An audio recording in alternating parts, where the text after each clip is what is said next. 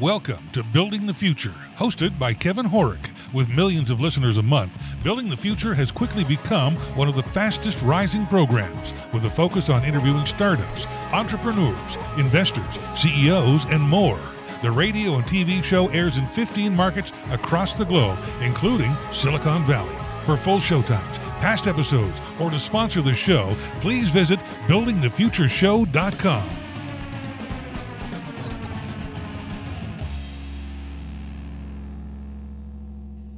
Welcome back to the show. Today we have Karen Walker. She's been in your shoes. As employee 104 at Compaq Computer, she led the organization from zero to a $15 billion in annual revenue. For the past 20 years, she's been a consultant, executive coach, and thought partner for high-level executives facing growth at Lightspeed.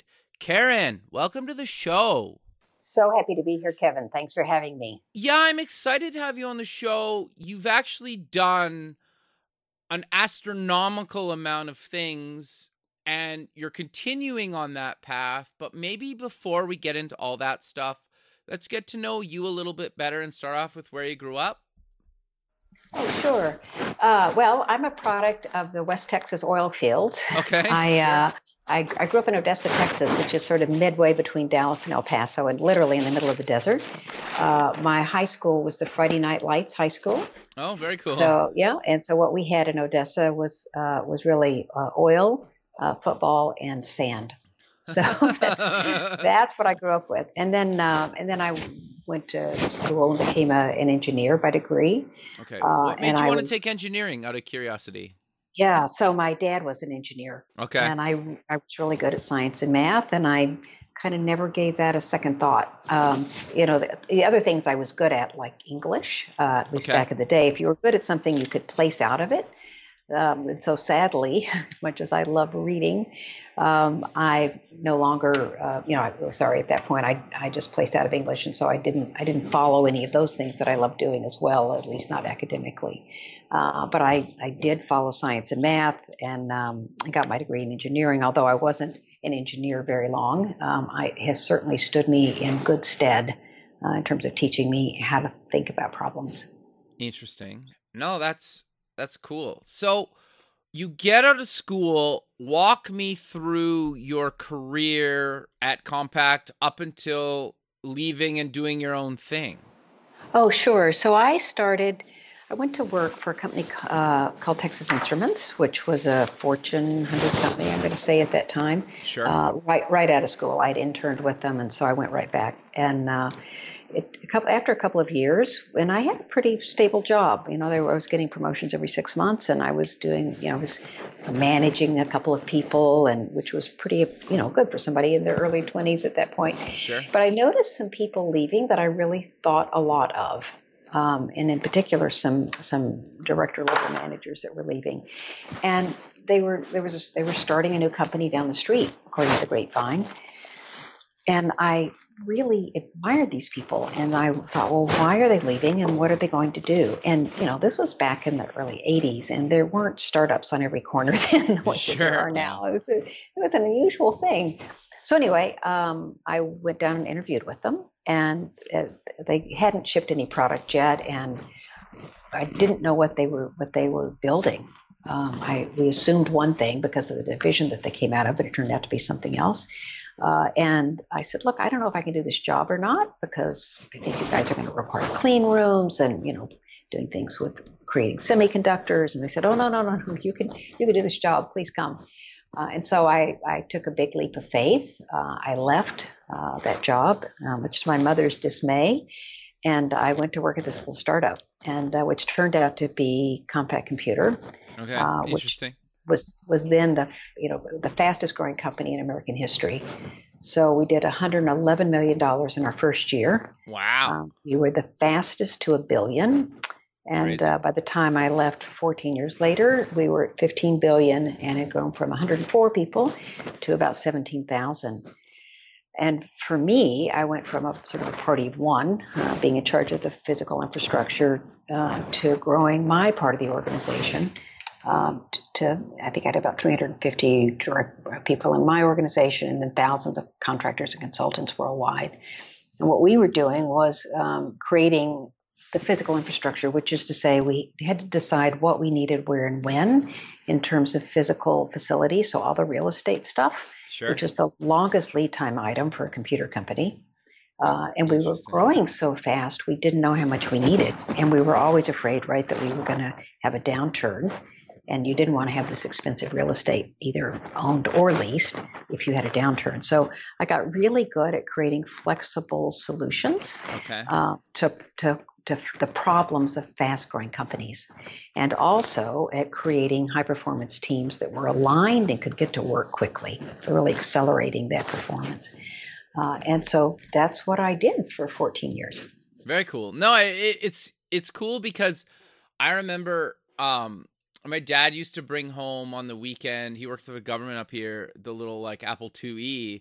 But the first computer we had at home, I remember it was I can't remember the exact model, but it was like the Compaq like 386, and that thing was just like lightning fast at the time, right? I know, it's so sad to look back, but it's what we had. It was like Windows 3.1. Yeah, I remember getting off a plane in Singapore and seeing someone lug one around, and I was like, wow, we're a real company now, right? But it was giant, and it did so little. But interestingly enough, I mean, one of the things about Compaq was that we fought with IBM over an open standard on the software front. And there's an interesting documentary out by an Academy Award nominated director called Silicon Cowboys. Oh, yeah. It's on Netflix and iTunes now. We premiered at South by Southwest a couple years ago, which was so much fun. Very cool. But anyway, if people are more interested sort of in the history of that time, I think it's a really good documentary. No, very cool. So walk me through your journey to leaving Compaq to doing your own thing. Like, what made you decide to move on from there? Like, sure, you were there for a long time, but what made you actually decide to leave and do your own thing?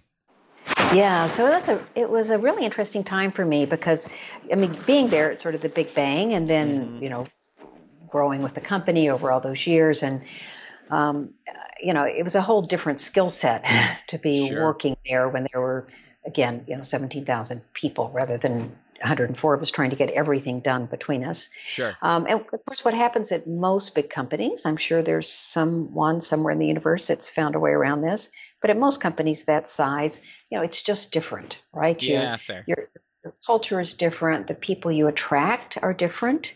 It's not that you can't still get good things done. It's just a different kind of environment. And often the culture is very different as well. And I realized that my job at that point was just going to get bigger, but not any different, because at that scale, you can't really move a VP laterally. At least it's pretty rare for that to happen. And so I had some other things I wanted to pursue, but I didn't know what yet.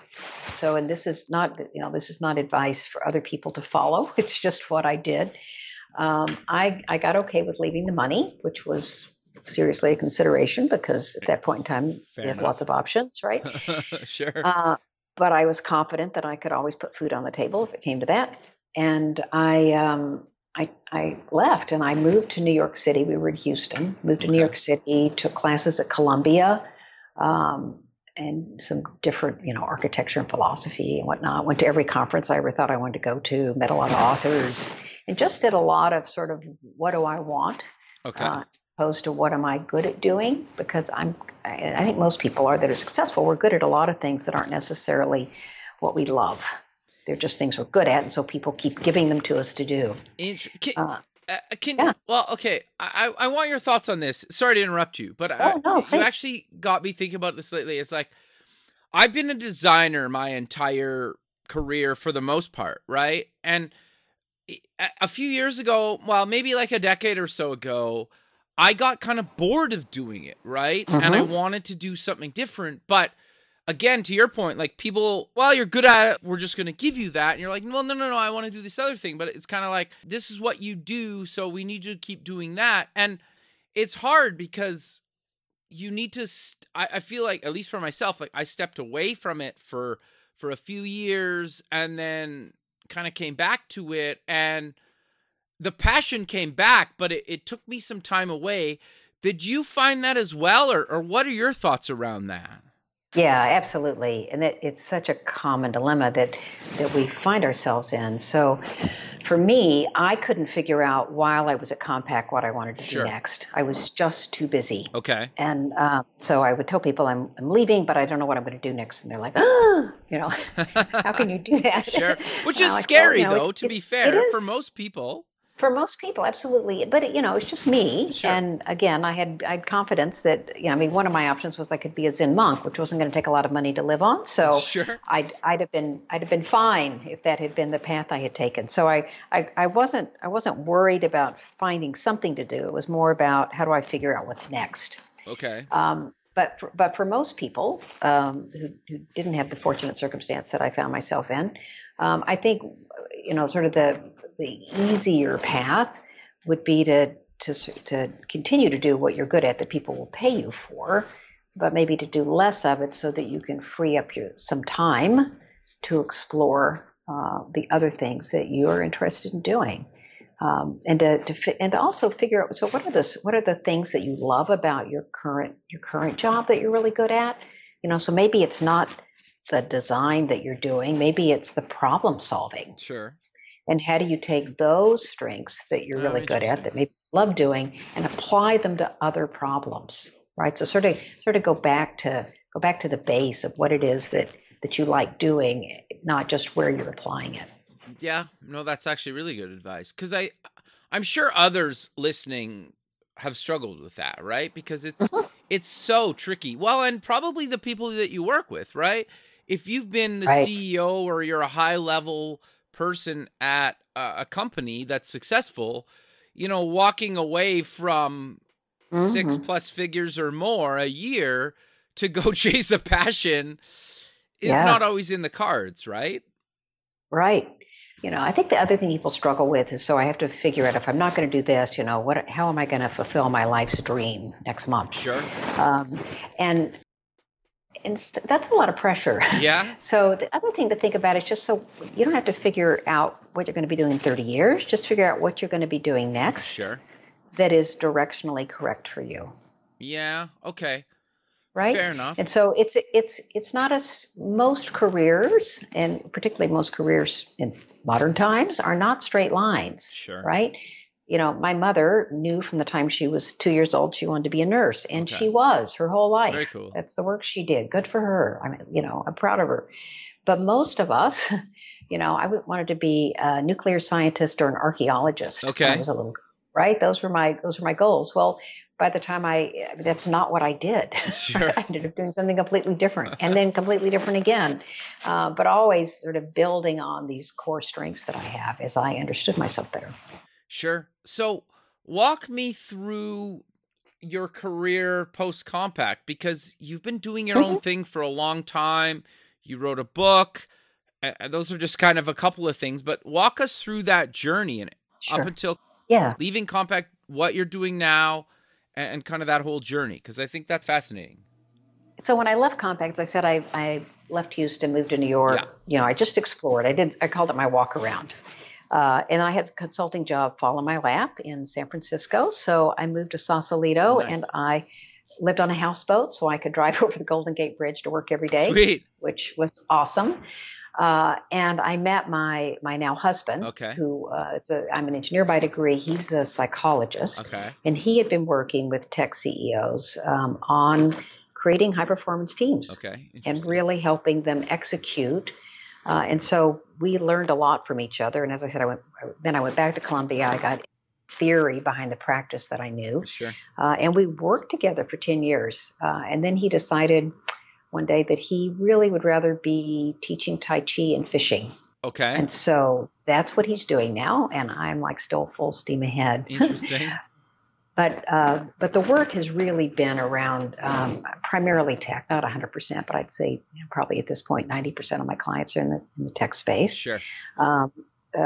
Once an organization finds its product market fit, there's the then what, right? Sure. How do we take advantage of this opportunity that's in front of us? And so working with CEOs, high-level leaders in organizations to make sure that they're clear about what they're doing and why, strategy, which is not a book that goes on the shelf, but what's the practical strategy that you're driving towards? What are your measurements for how you're going to get there? How do you stay aligned around that with all the, all the myriad of things that are present that you could be doing, many of those beautiful shiny objects. How do you make sure that you stay aligned and you're all pulling in the same direction, so that you can execute effectively? Sure. It's not just efficiency. I'm an industrial engineer, so efficiency is a lovely word to me, but sometimes we get too caught up in the just driving towards the goal that we set, rather than understanding that the world changes pretty rapidly today, and we do need to be flexible and adaptable both in the goals that we set and in how we measure our progress towards them. Sure. So how did you guys get to Florida then? Oh, yeah. So this is a very roundabout story. I actually, when Bob came and lived with me in California, which was lovely. Okay. And remember, I grew up in the desert. Sure. This is a key factor.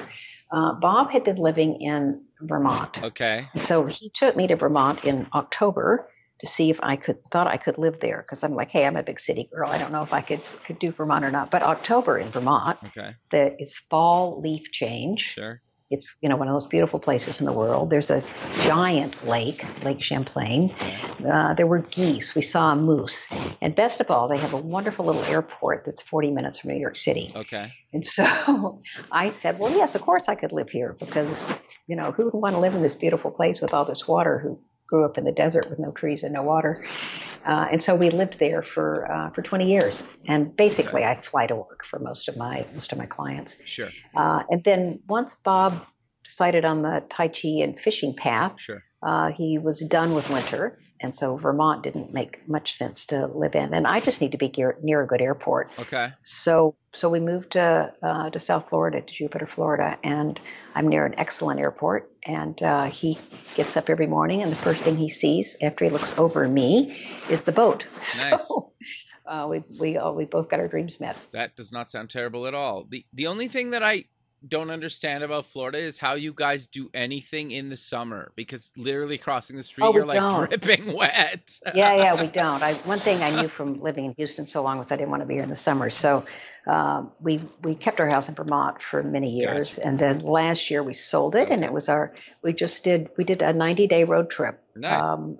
And I just use different airports to fly to work. And basically, as long as I have my laptop, sure, and I have an airport, I'm in pretty good shape. No, very cool. So I want to dive a bit deeper into what are you doing today? Because you wrote a book. What's the book called, and what made you decide to actually write the book? Yeah, so the book is called No Dumbing Down. Okay. Which is one of the strategies in the book, but it's basically a primer. It's a no nonsense guide for CEOs on organizational growth. So it's that sort of once things get going, right? Once you've got that product market fit, because without that, the rest of it doesn't matter so much. Then what do you do to really get the internal strategies to support that external growth? Okay. And I sort of hadn't desired writing a book. Okay. But then the process of writing it, someone talked me into it would be a good idea. The process of writing it, which really helped me codify my ideas and sort of, oh yeah, I am doing these things with these same things with many companies and getting these results. And so it helped me both sort of think through what I was doing, but also gave me a way to reach more people with the work that I was doing. Very cool. And so that's really how the book came about. And fortunately, I found a publisher right off the bat, and so it came out last October. And now I'm, it's both selling, but also I'm speaking on it and doing workshops on it and that sort of thing. So it's just an expansion of the work that I've been doing. Sure. So how do you work with CEOs or other organizations to actually make changes with them? Because I think that in itself can be really tricky, right? Especially people they grow a company to a certain point and it's obviously been successful. Yep. It's got to be hard sometimes for them to hire somebody like you, because you basically are trying to work with them to take them to the next level. And sometimes that can require a lot of changes. Sometimes it doesn't, or maybe they need to adapt, or all the things. So how do you work with them to kind of take them to the next kind of level? Or next kind of 10, 5, 3 years in their company? Yeah. And those are the questions, right? Is, hey, we're here. We've got this explosive growth going on around Sure. us. How do we navigate through that so that we can come out to whatever the end point, which is typically an exit of some sort. We want what do we want that to be, and how do we get there? Sure. So it's got to be a trusting relationship. Sure. So people have to trust that I can help them do that. But maybe even more important, they have to want to do things differently. It's that old, what got you here won't keep you here, Sure. or won't get you there. And I don't know whether, that's been attributed to several different people, but it's completely true, right? All those amazing skills that the typical founder / CEO has were wonderful right up until the point that they're not. Yeah, fair. And so, right? And so as you navigate this explosive growth in your organization, sort of coaching the CEO and the senior team, because I think both are really important, to understand sort of what their strengths are, so we can continue to build on those, and what the new needs are that aren't getting met, and either how do we develop those within the organization, or how do we hire them? Sure. So that these blind spots that oftentimes we have, because they're not areas we've worked in before, don't get in our way. Yeah, fair. And so that takes sometimes that it looks like coaching. Oftentimes it looks like working with the leadership team around developing their skills, helping them stay accountable for the plans that they put out, or conscious about changes that they make. And you can do that in a whole variety of ways, but typically it's some cadence that we get on around maybe offsites once a quarter or something, where we really focus in on plans and goals and results from the last quarter, because I'm all about business outcomes. Sure. And then also, as the company is growing, how do you maintain that alignment between all those different functions? Because one of the things that can happen is that we hire amazing individual contributors, right? Yeah. People who are really good at jobs, and then we make them managers or leaders, and they may or may not have the skills to do that. But they could be over-focused on sort of maximizing their function or their unit instead of optimizing for the whole. Sure. Interesting. Yeah, and what I don't mean, this is where sort of no dumbing down comes from. I don't mean that anyone or any function should have to dumb down to the level of sort of the lowest performing member on their team, which is what often happens. Okay. But how do we get all the parts of the team, all the parts of the organization working at a place where they're contributing everything they can, but it's done in a way that is optimized with all the other parts? Because those cross-functional results, cross-functional relationships are so important to success for a growing organization. Sure. And you can tell me if this is a bit of a tangent, or maybe if it's even off topic, but I'm really curious to get your thoughts, because you've been in the trenches doing this. Is like, take myself, for example. I mentioned to you a while ago that I've kind of been a designer most of my career. And I think at my last job before we sold, I basically got promoted is the wrong term for it, but let's just go with that. To where I was doing way less design and kind of managing the people that were actually doing the design. And the running joke, at least I've heard, is kind of like, you get promoted so far away from what you're truly passionate and qualified to do that you become almost miserable and terrible at your job, because you don't even know what you're doing anymore, because that's not your passion or what you're trained for. Right. So how do you work with people? Because obviously as you get older, younger people with the new skill sets come in and do that and need to do that. How do you work with people that, were maybe employee 10 or 100, and now the company's thousands of people, and they're promoted to managing people below them, but they're kind of struggling because maybe they were trained, maybe they weren't trained, maybe they hate it, maybe they love it, but don't really know what to do to help the people that they're managing? Because that to me seems like a huge issue that I even struggled with, right? It's like, how do you manage people when you were like, I don't really want to be a manager, but now I'm a manager. Right. Yeah. Oh, that's so common. And there are a number of ways to approach that. One is just to recognize the fact that a growing organization needs a constant supply of leaders. Okay. And those leaders can be managing people, but you can also lead from an influencing position. But to recognize we don't just need to have our executive team, but as the organization grows, that current leadership team is going to have to take on more and more responsibility. And so we're going to have to offload some of that. Sure. That happens naturally. The question is, do you have someone to offload it to that is capable of picking it up and doing it well? And so one of the things I'll do with organizations that are sort of growing this quickly is to develop that next layer of leadership. Okay. So that's there. But when we take the case of what you were saying, so someone who comes in and they're really good at a function, Sure. and they get promoted, which this happens all the time.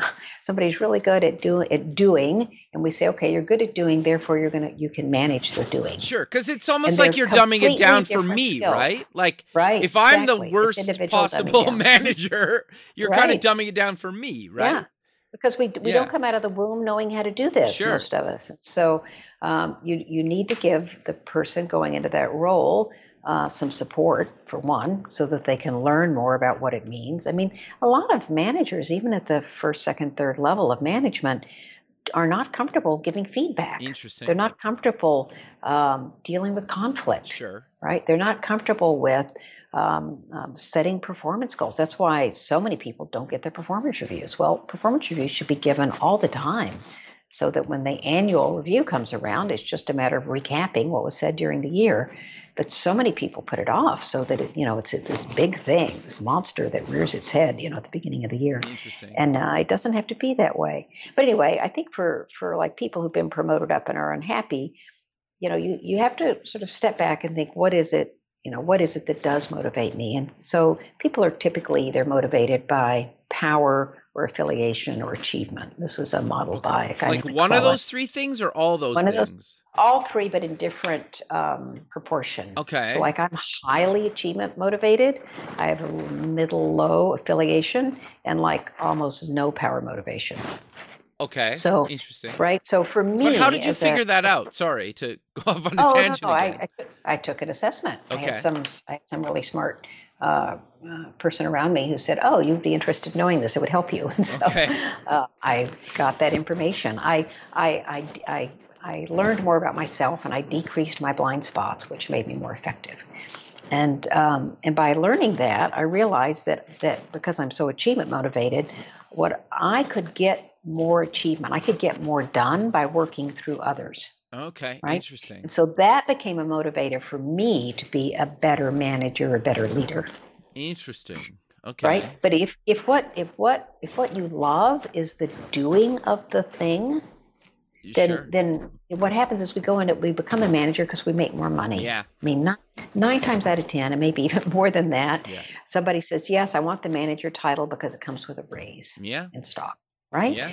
Rather than having a technical track as well in an organization where people are rewarded for, greater and more technical ability. So they don't have to do that to make more money. Now, one of the fabulous things about tech is that with the availability of options, people can make money Yeah. without having to get brought over into the management and leadership side if they're not inclined to go that way.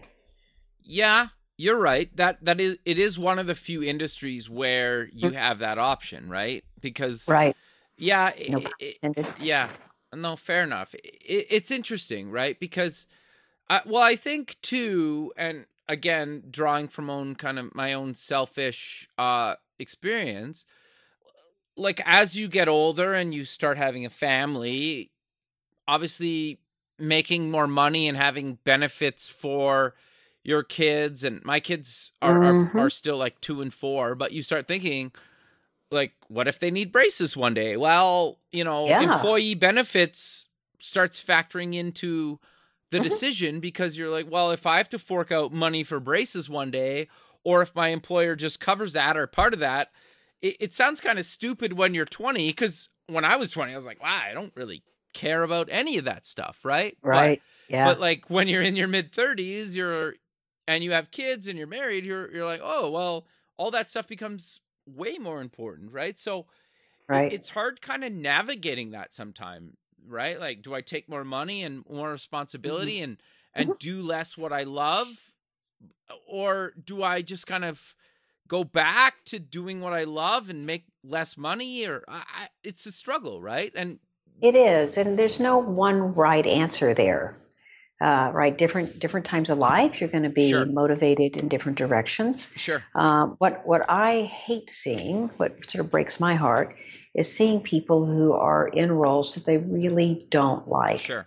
And you can't be successful because the people that are working for you know that you don't like this role. Yeah, interesting. Right, yeah. And so it's really hard to be successful in a role like that.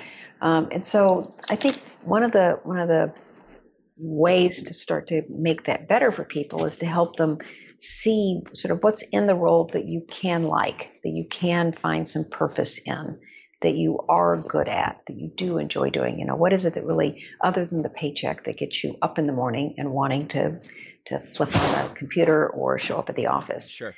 And if you can figure that out, and sometimes it's just, hey, I love doing this thing, but I love doing it so that the end customer gets value from it. Sure. Right. And so if you can flip that into by managing people and doing it well, we can do an even better job of creating that value at the end of the chain.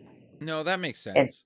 Right. So sometimes that's enough. So it's the, and as I said earlier, maybe it's not the doing of the thing, but the way that you do it that is satisfying to you. Sure. Right. So like for me, I'm a problem solver. I can't not solve a problem. And so I just need to make sure that I am focused on problems that need to be solved. And it really doesn't matter as much what it is that I'm doing. Now I've chosen this area really of sort of, executive leadership and high performance teams and high growth. Because I get a lot of juice there, but I can do that for a nonprofit, right? Who's not growing at light speed or who has sort of issues that are different. But I can do that because it's still a problem to be solved, and I have the skills to do it, and it's rewarding for me to solve the problem. Sure.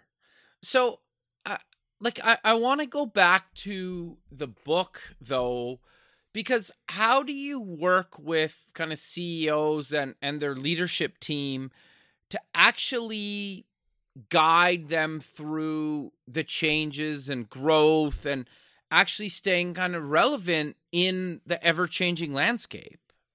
Yeah. And let's just start by saying not everyone stays relevant, right? Not everyone chooses to grow with a company, right? Some people will opt out and say, hey, this has been amazing, but I really like sort of this early stage. Sure.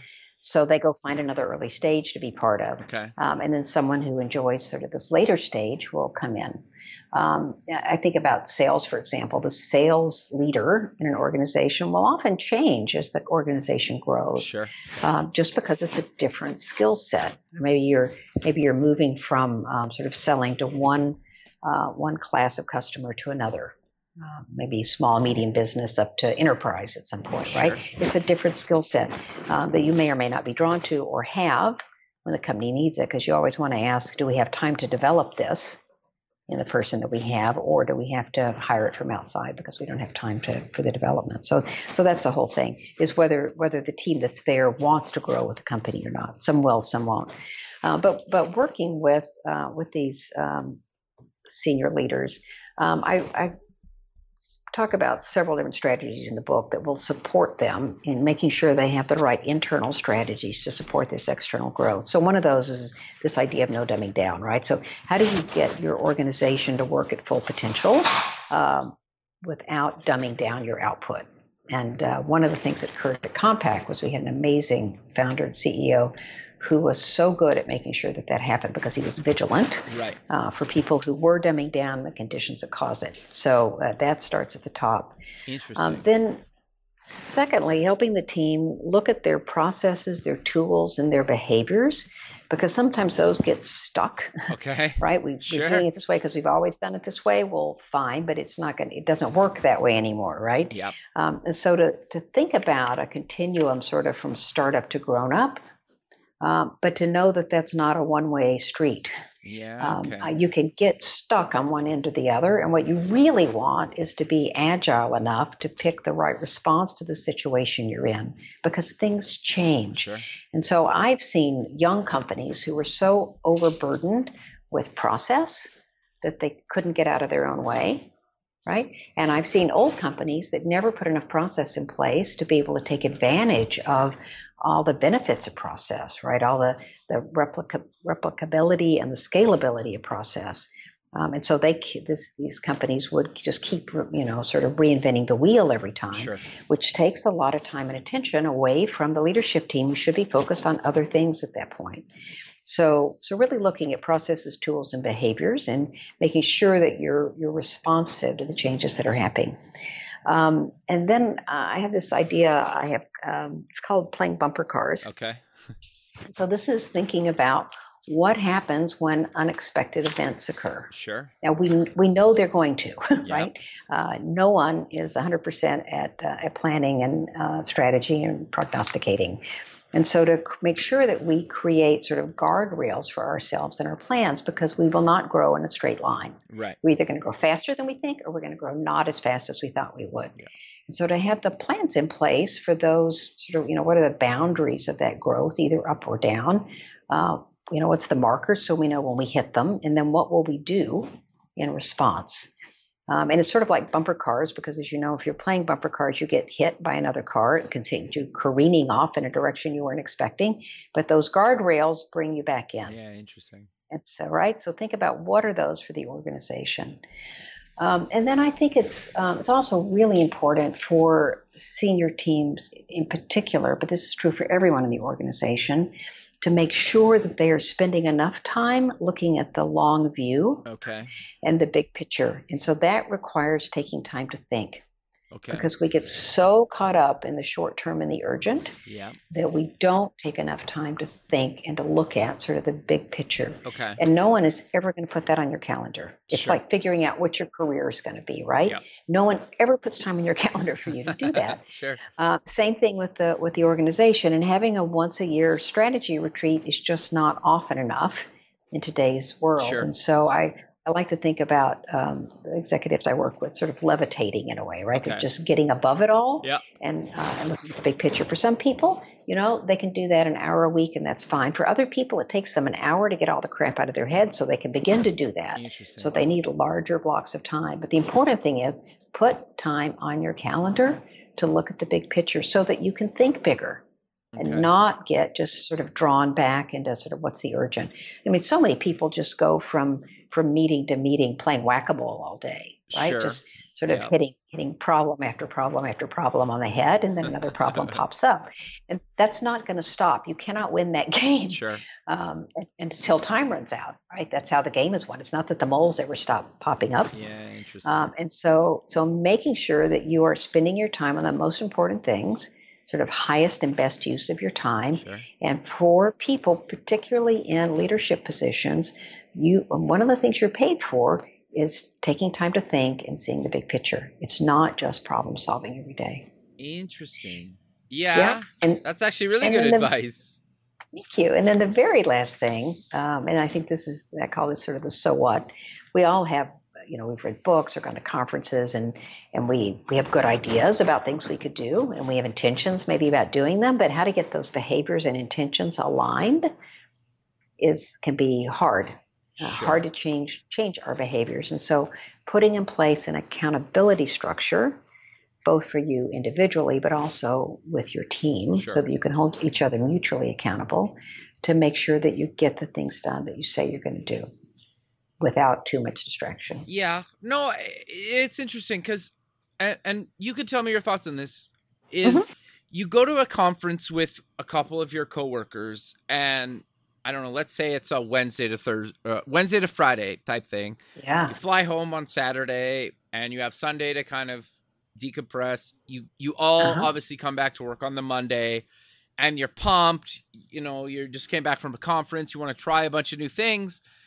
I find like a couple weeks later, you're back to kind of doing the same old kind of stuff you were doing before you went to that conference. Mm-hmm. So how do you keep that going? Because in some ways, you could say that about a lot of things, right? You read this new book or this and that. It's like, but how do you actually go about implementing the stuff that you learn at your company, whether you're the CEO or maybe way down in the totem pole? How does that kind of work?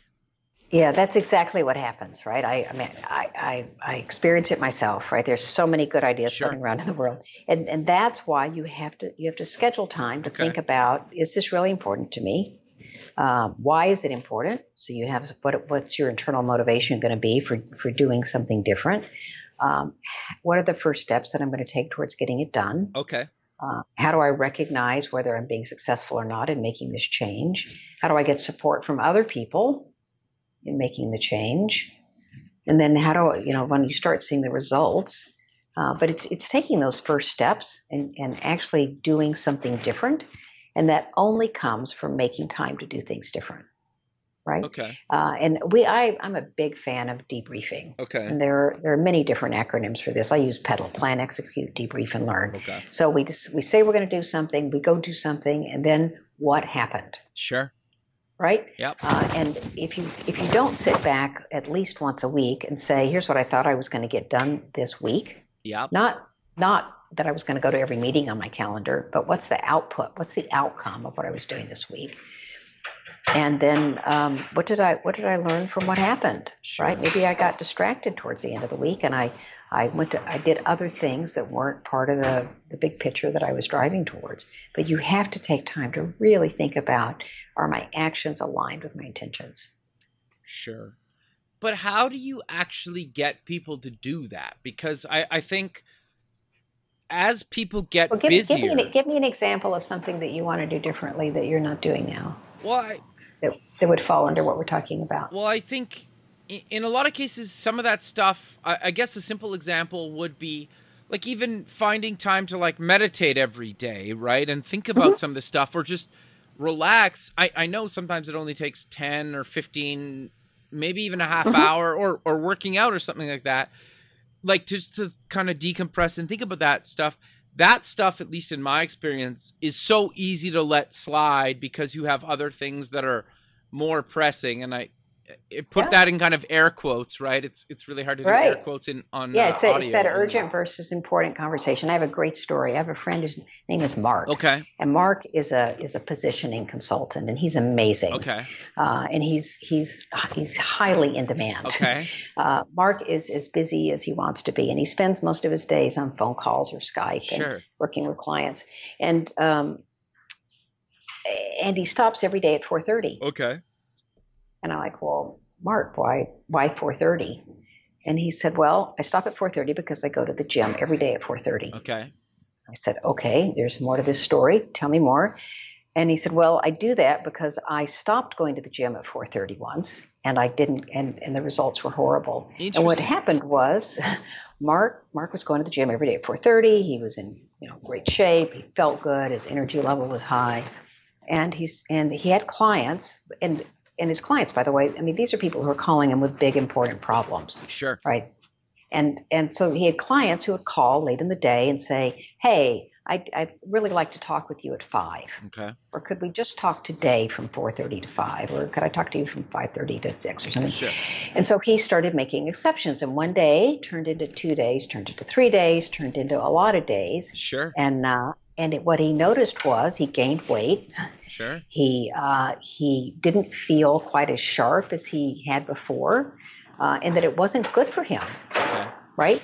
And he still wasn't solving all the problems. Right? People were still calling and saying they had problems, and he just didn't have enough time to do all of it. I got you. And so he said, enough. Yeah. Okay. My rule is at 4:30 I go to the gym. You need to learn your he limitations, goes, right? It's discipline. Yeah. And so he goes to the gym every day at 4:30, and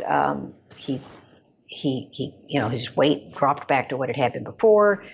He started feeling better, and he knew that he was sort of serving the clients that he had at the best of his ability. And so it's not about, it's the old saw about it's not how much you do, it's about doing what you do well. Sure. And that doesn't mean everything has to be 100%, right? Some things are good at 80%. I'm not arguing for that. Sure. But you can't solve all the world's problems. Any organization will take as much time from you as you will give it.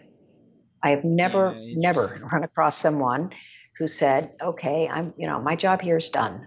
Right? Yeah, fair enough, right? I'm finished for the day, and not in the sorts of jobs that we have or that your listeners have. It's not like ever at 4:30 you say, "Oh, okay, I'm out of things to do. I could just stop now." Right? It has to be something that internally is better for you and better for the work that you're doing. And it's the same thing. I'm a long time Zen Buddhist. It's the same thing with meditation. I know that I am better when I meditate. Sure. Not just me personally, but my work is also better. Yeah. Yeah, it is interesting. And I think I've kind of really realized that more and more, and how important that is as I get older and into kind of my mid-30s now, that figuring out your own limitations, right? And where you need to just kind of throw up the white flag and say, I'm done for now or today or whatever that means, and I need to focus on something else. And to your friend's example, it's like he needs to go to the gym every day because that's his thing, right? Yeah. And just being able to figure that out and actually stick to that as much as possible in the week, because I'm sure there's days that he can't do it for whatever reason, but if you get offset because of travel or something and you can't do that, or you're at a conference or whatever, but getting back to whatever works for you as quick as possible if you get thrown off, and getting back into that routine becomes super, super important. And figuring that out, whatever works for you, seems to be the best advice or things that I've kind of seen that have worked for majority of people. Because the thing that bugs me the most, and you can tell me your thoughts on this, is the 10 things successful people do every morning, but before 6 a.m. And it's like, well, you know what? If you're not a morning person and I'm not a morning person, I will never wake up earlier to get stuff done because I am not that person. It seems stupid to me. If you have a list that says 10 things to do as a night person or a night owl, I'll check out that list and maybe try one or two of those things and see if they work for me. But all those lists that say if you should get up at 5 a.m. or 4 a.m. to do these things, that it will never work for me because I'm not that type of person. And the most important thing for you to do before 6:30 in the morning is sleep. And that's completely fine, right? You don't have to do what everybody else does. Yeah. So it's interesting. So we're kind of coming to the end, but I really want to get your thoughts. Is there anything else that you've learned over your career that you want to either demystify or wish more people did? Yeah. Well, I would say some of the best advice I ever got, I'll give you a couple of things. Sure. One is, I got this pretty early in my career, and I only wish I had gotten it much younger. And that is to ask for what you want and notice what you get. I think too often we fail to ask people for what we want from them. Sure. We just make up stories about why they're not doing it. Yeah. But if you'll ask for it and ask for it directly, your chances of getting what you want are vastly increased. Well, sometimes it actually happens. Do it. That's right. It might happen. In fact, chances are much better that it will happen once you ask for it, right? Yeah. And then notice what you get, right? If you don't get it, then you've got to figure out some other way to influence or move on. But ask for what you want, notice what you get. I think that's something that's a behavior that's really good. And oftentimes we don't do it because we are conflict avoidant. Or scared. And, right, or scared, which is a reason to avoid conflict. Yeah. Okay, interesting. So think about that. I'd say the number one thing that I tell my clients is just to make sure they're thinking big enough and they're planning big enough. Doesn't mean you have to execute on all those plans, but to make sure that you've planned in a way that you're able to take advantage of the opportunity in front of you. Yeah, that's actually really good advice, because I think the best example, and you can tell me if you've heard a better one of that, is I've heard the running joke, at least with a few people I kind of in my immediate friend group that work at kind of a startup or a company. It's like, we're going to sell coffee to every business in a downtown city that we live in. And that's going to be $1 billion idea. It's like, no, your idea needs to be, we're going to sell coffee to every business in every downtown in every city on the planet, where people seem to think about their own geographic region. And sometimes that makes sense. Other times it doesn't. But I find a lot of people don't think like, no, your goal needs to be global, not in your own little city in most cases. Do you agree with that, or what are your thoughts on that? Well, I whatever bigger is for the business that you're in, right? And just explore, think bigger. You may decide, hey, I could sell to everybody on the planet, but I kind of like just living here and doing what I'm doing, and that's fine, right? But make sure you're clear about what all your options are before you settle on a course. I think too often, particularly in the U.S. culture, we're so we get rewarded for making decisions quickly, and sometimes we bypass important options because we don't take in enough information before we make decisions. And so that's definitely something that I would recommend. And then, for me, the most important thing is making sure that you're working with a team in your organization, particularly the executive team, because if it doesn't happen there, it doesn't happen anywhere, that is aligned and that they are all moving and pulling in the same direction together. Because without that, you're just creating a gap in what's possible for you for growth that's self-inflicted. And you don't need to get in your own way. There's enough other stuff out there that will try to derail you. So, you can do the things that are in your control are what happens internally in your company. And so really optimizing that output, I think is always something to consider. Perfect. Well, Karen, we're coming to the end of the show. So let's close with mentioning where people can get more information about yourself, the book, and any other links you want to mention. Yes, so my website is just Karen Walker, all traditional spelling, KarenWalker.us. And on all the social media sites, I am Karen Walker US. Okay. And then the book you can either find on my site, or if you just type in nodumbingdown.com, that will take you to a place where you can buy it. Perfect. Well, I really appreciate you taking the time of your day to be on the show, and I look forward to keeping in touch with you, and have a good rest of your day. Thank you. I so appreciated having a conversation as part of the podcast. So appreciate your style. Thanks. Thank you. Okay. Bye. Thanks for listening. Please visit our website at buildingthefutureshow.com to join the free community, sign up for our newsletter, or to sponsor the show. The music is done by Electric Mantra. You can check him out at electricmantra.com and keep building the future.